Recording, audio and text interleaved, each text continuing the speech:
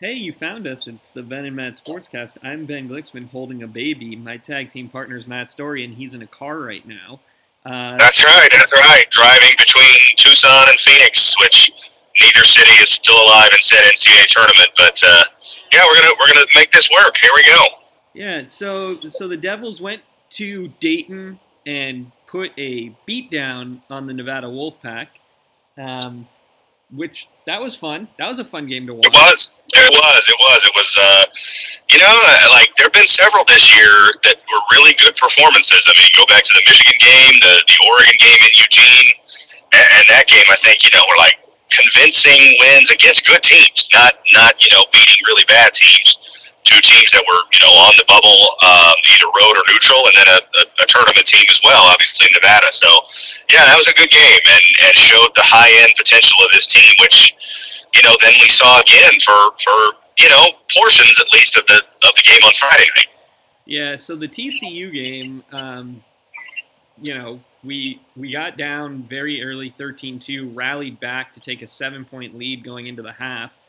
And in the second half, sort of had TCU at arm's length. They made a run to tie it. ASU opened the lead back up to double figures, I believe. It was at least 9, but I think it got to 11.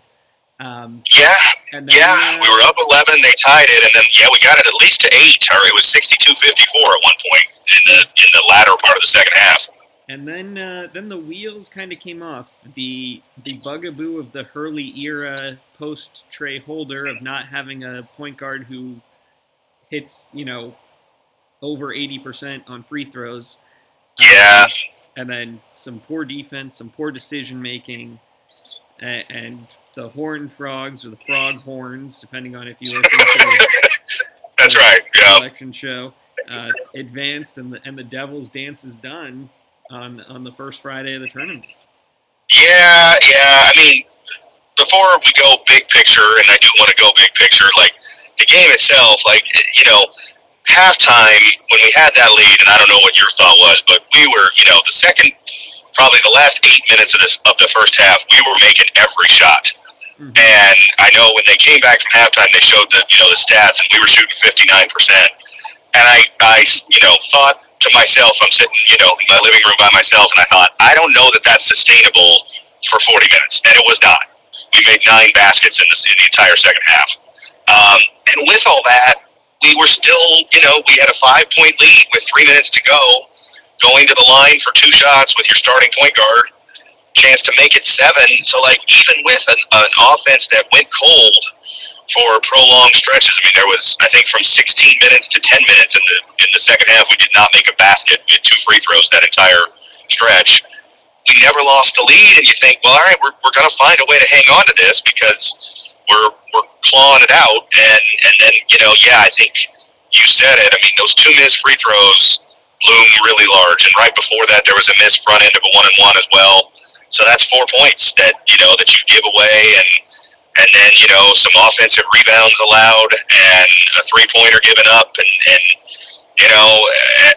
yeah. I mean, it's the mistakes you can't make against a pretty good team. I think TCU's a pretty solid team, and we still had them beat with 37 minutes gone in the game and couldn't hang on. Yeah.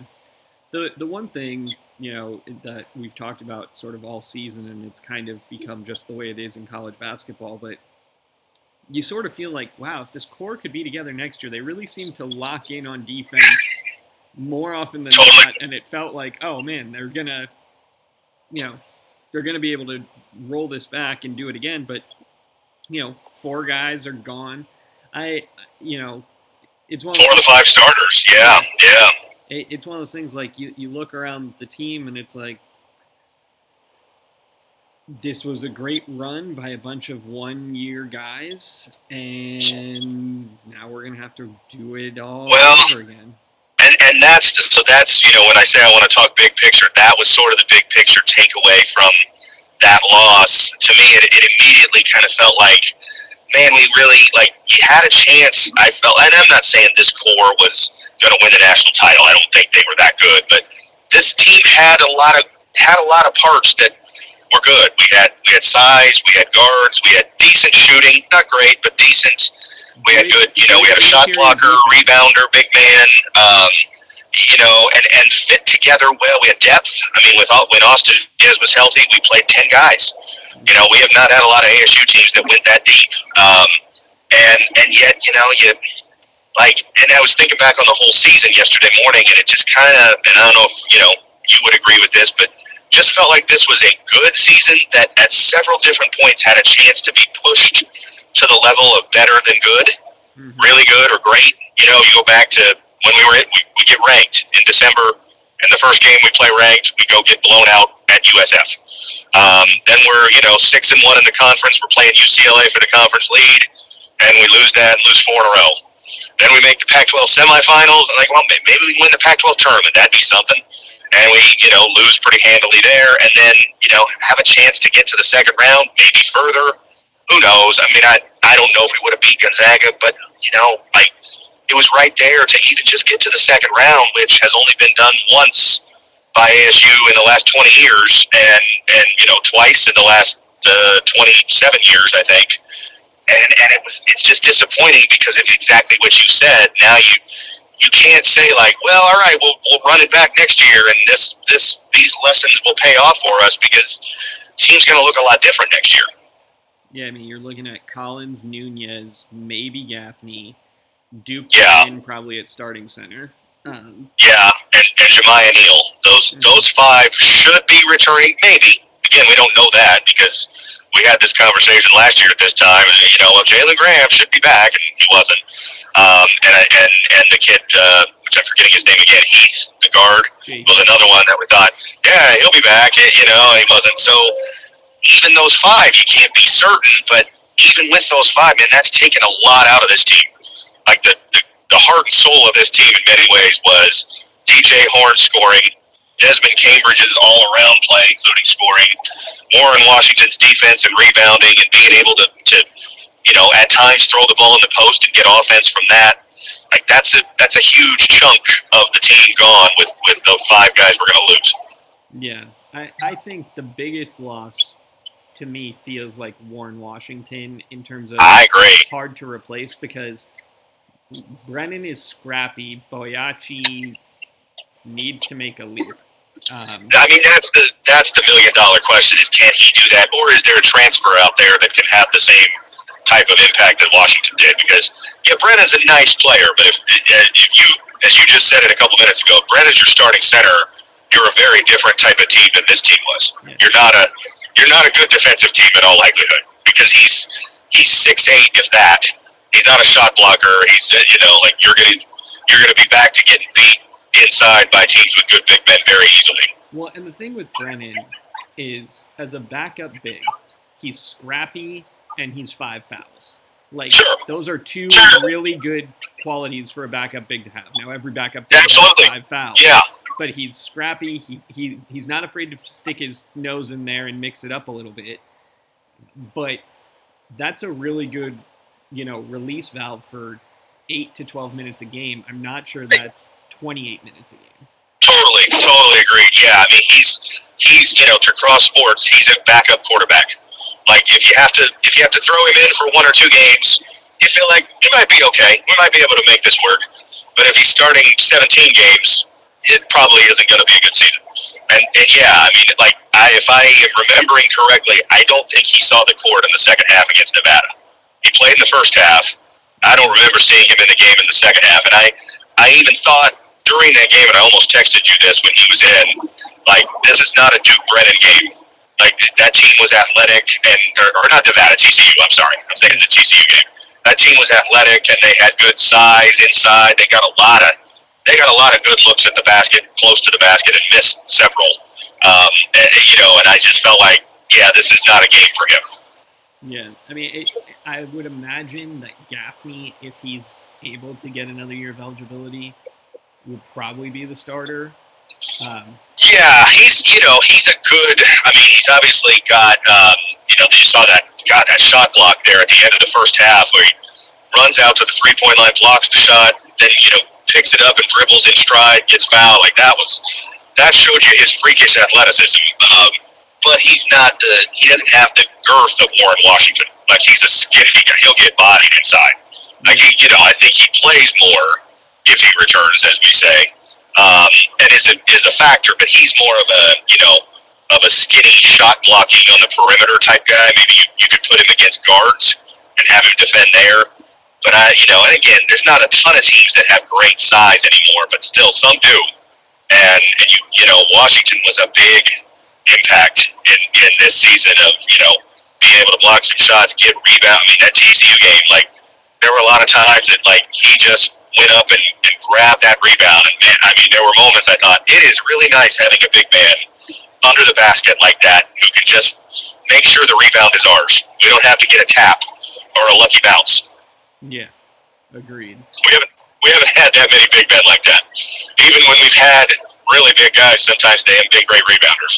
Basinski and Ruslan, and those guys did not really give you the impression that they dominated on the boards. Washington could at times. Yeah.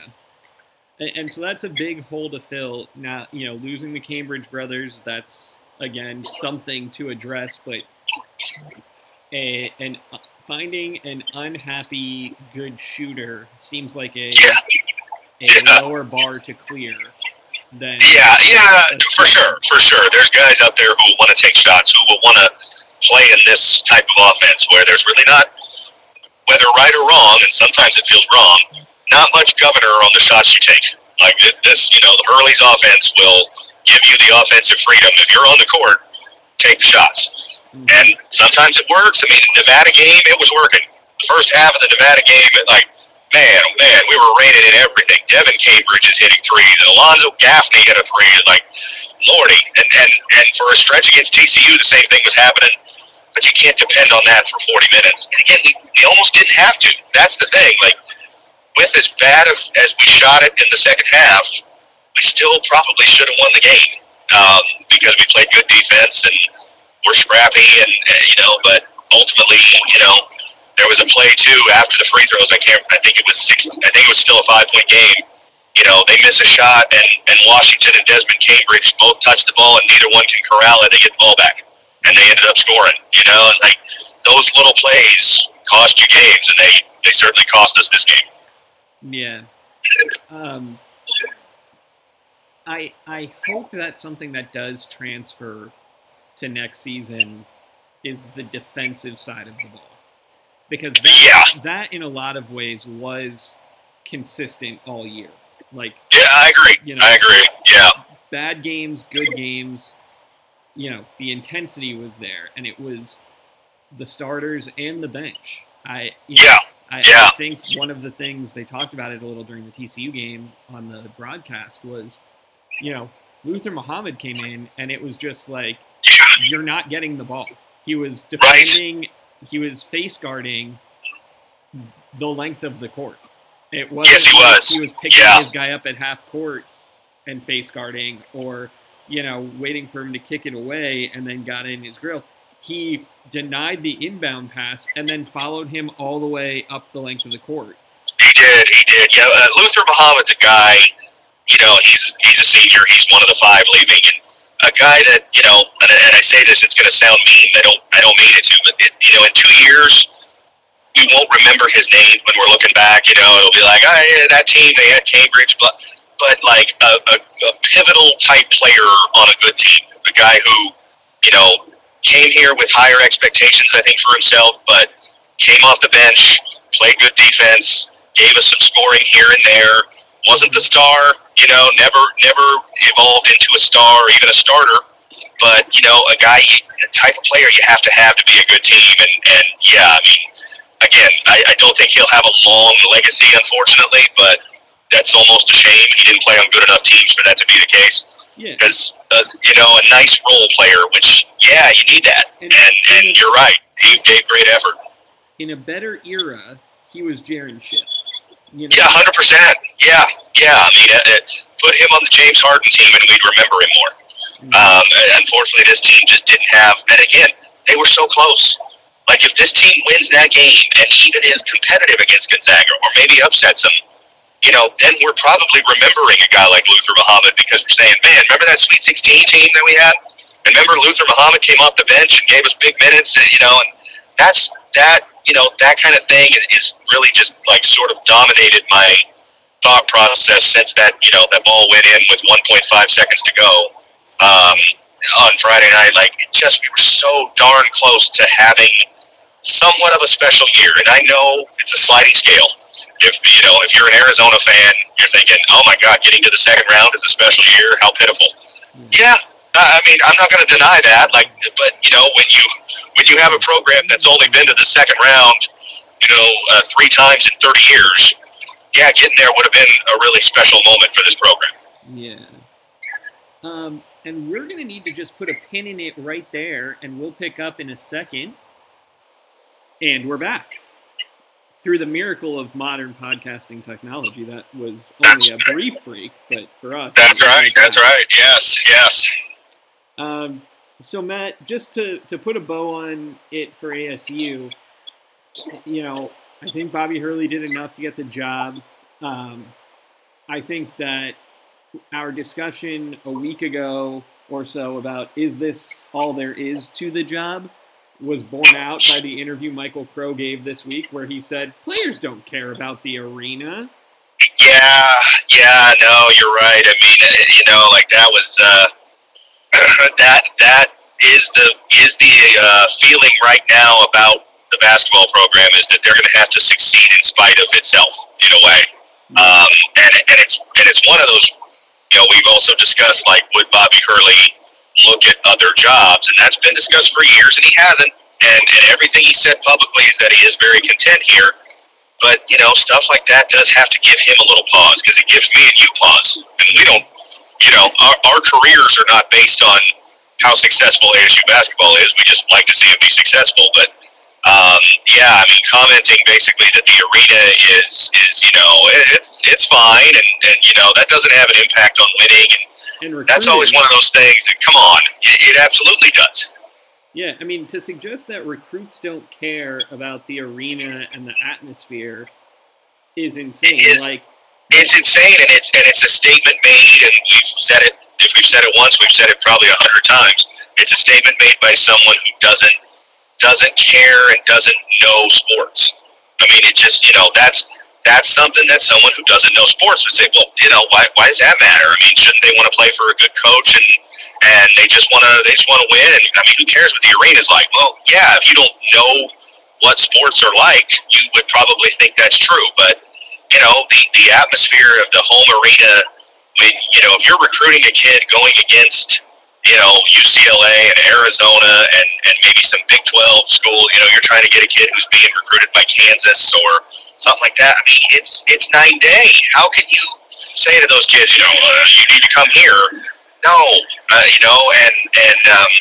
yeah, I mean, that's exactly it, and that's why I'm totally in agreement that, like, yeah, I think we need to do the best we can to secure Bobby Hurley, because I don't think changing coaches changes anything about this program right now, and he's done a fine job. Could he be better?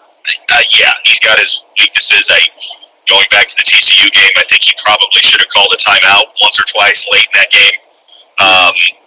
When the things were trying to get in the way, maybe stem the tide a little, but that's nitpicking. I don't think that loss is on him. So yeah, I hope we can keep him, because I think he's, at this very moment in time, as good as we can expect. He's maxed out, I think, in terms of achievement based on the status of the program, if that makes sense. Yeah, I agree, and I think that it's very. You summed it up perfectly, and I don't want to step on it. We have to win in spite of, not because of, the support. That's exactly the feeling to me. Is like, the program can be good, but it's gonna take overcoming rather than the support, and it's tough. I mean, what kind of coach are you gonna get that is gonna do any better? I mean, we said it last week. Like, if you got young Mike Krzyzewski or young Roy Williams or Hall of Fame coaches, I'm not sure that they could have more success here than maybe they could win a couple more games and get us to the a 7 seed instead of a first 4. But like, tangibly, that's not that much different. You're still creeping in the tournament. You're still probably going out before the second weekend unless you pull an upset. Yeah. So, But speaking of upsets, to turn to a topic that I know you're happy about, I was, yes. The Pac-12 is down to UCLA as Michigan State beat USC, and Princeton, the mighty Tigers of Princeton, that's right, upended Arizona. And I saw a comment that this Princeton Tigers team doesn't have a Steve Nash like Santa Clara did. Although Steve Nash was a freshman on that team, so who knows? Maybe they do. But hey, and they won again yesterday too.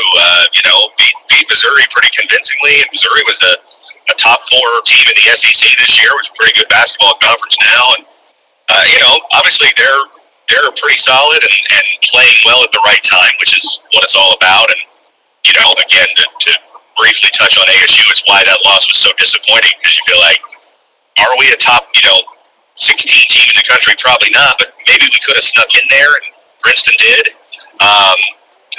So was I happy to see Arizona get beat? Yeah, of course.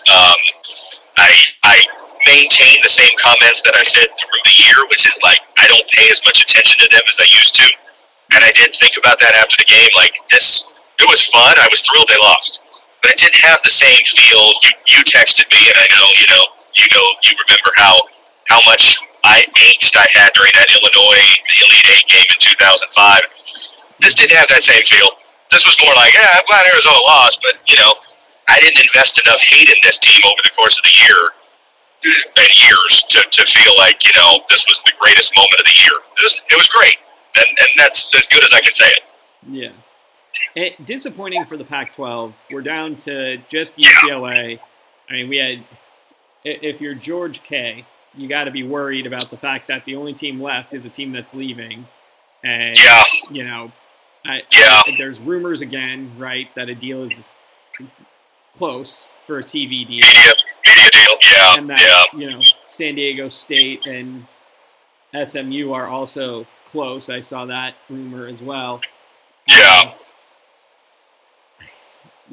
But the flip side, if you want to believe the rumor mill, there's also rumors that the Big 12's still interested in the border schools. Arizona State, Utah, Colorado, which, there's part of me that just likes the fun of Colorado going back. I know. It would be entertaining. I agree. Yeah. Now, I saw both the U of A president and Crow, made comments this week, Crow, in that interview where he, discussed the arena, that, the media rights deal's close and we're committed to the Pac-12, blah, blah, blah. So maybe there's nothing to it, or maybe they're just good liars. I certainly think that's possible as well. Who knows? I mean, but I agree. Yeah, it was another, in a line of non-stellar seasons for basketball in the Pac-12. Tournament results I hate to read too much into. I mean, look, I'm glad Arizona lost, but Arizona was a very, very good team. They just played a bad game at the wrong time, and that happens. But still, I mean, when you look at it more going into the tournament, you had 2 teams, ranked among the top 32.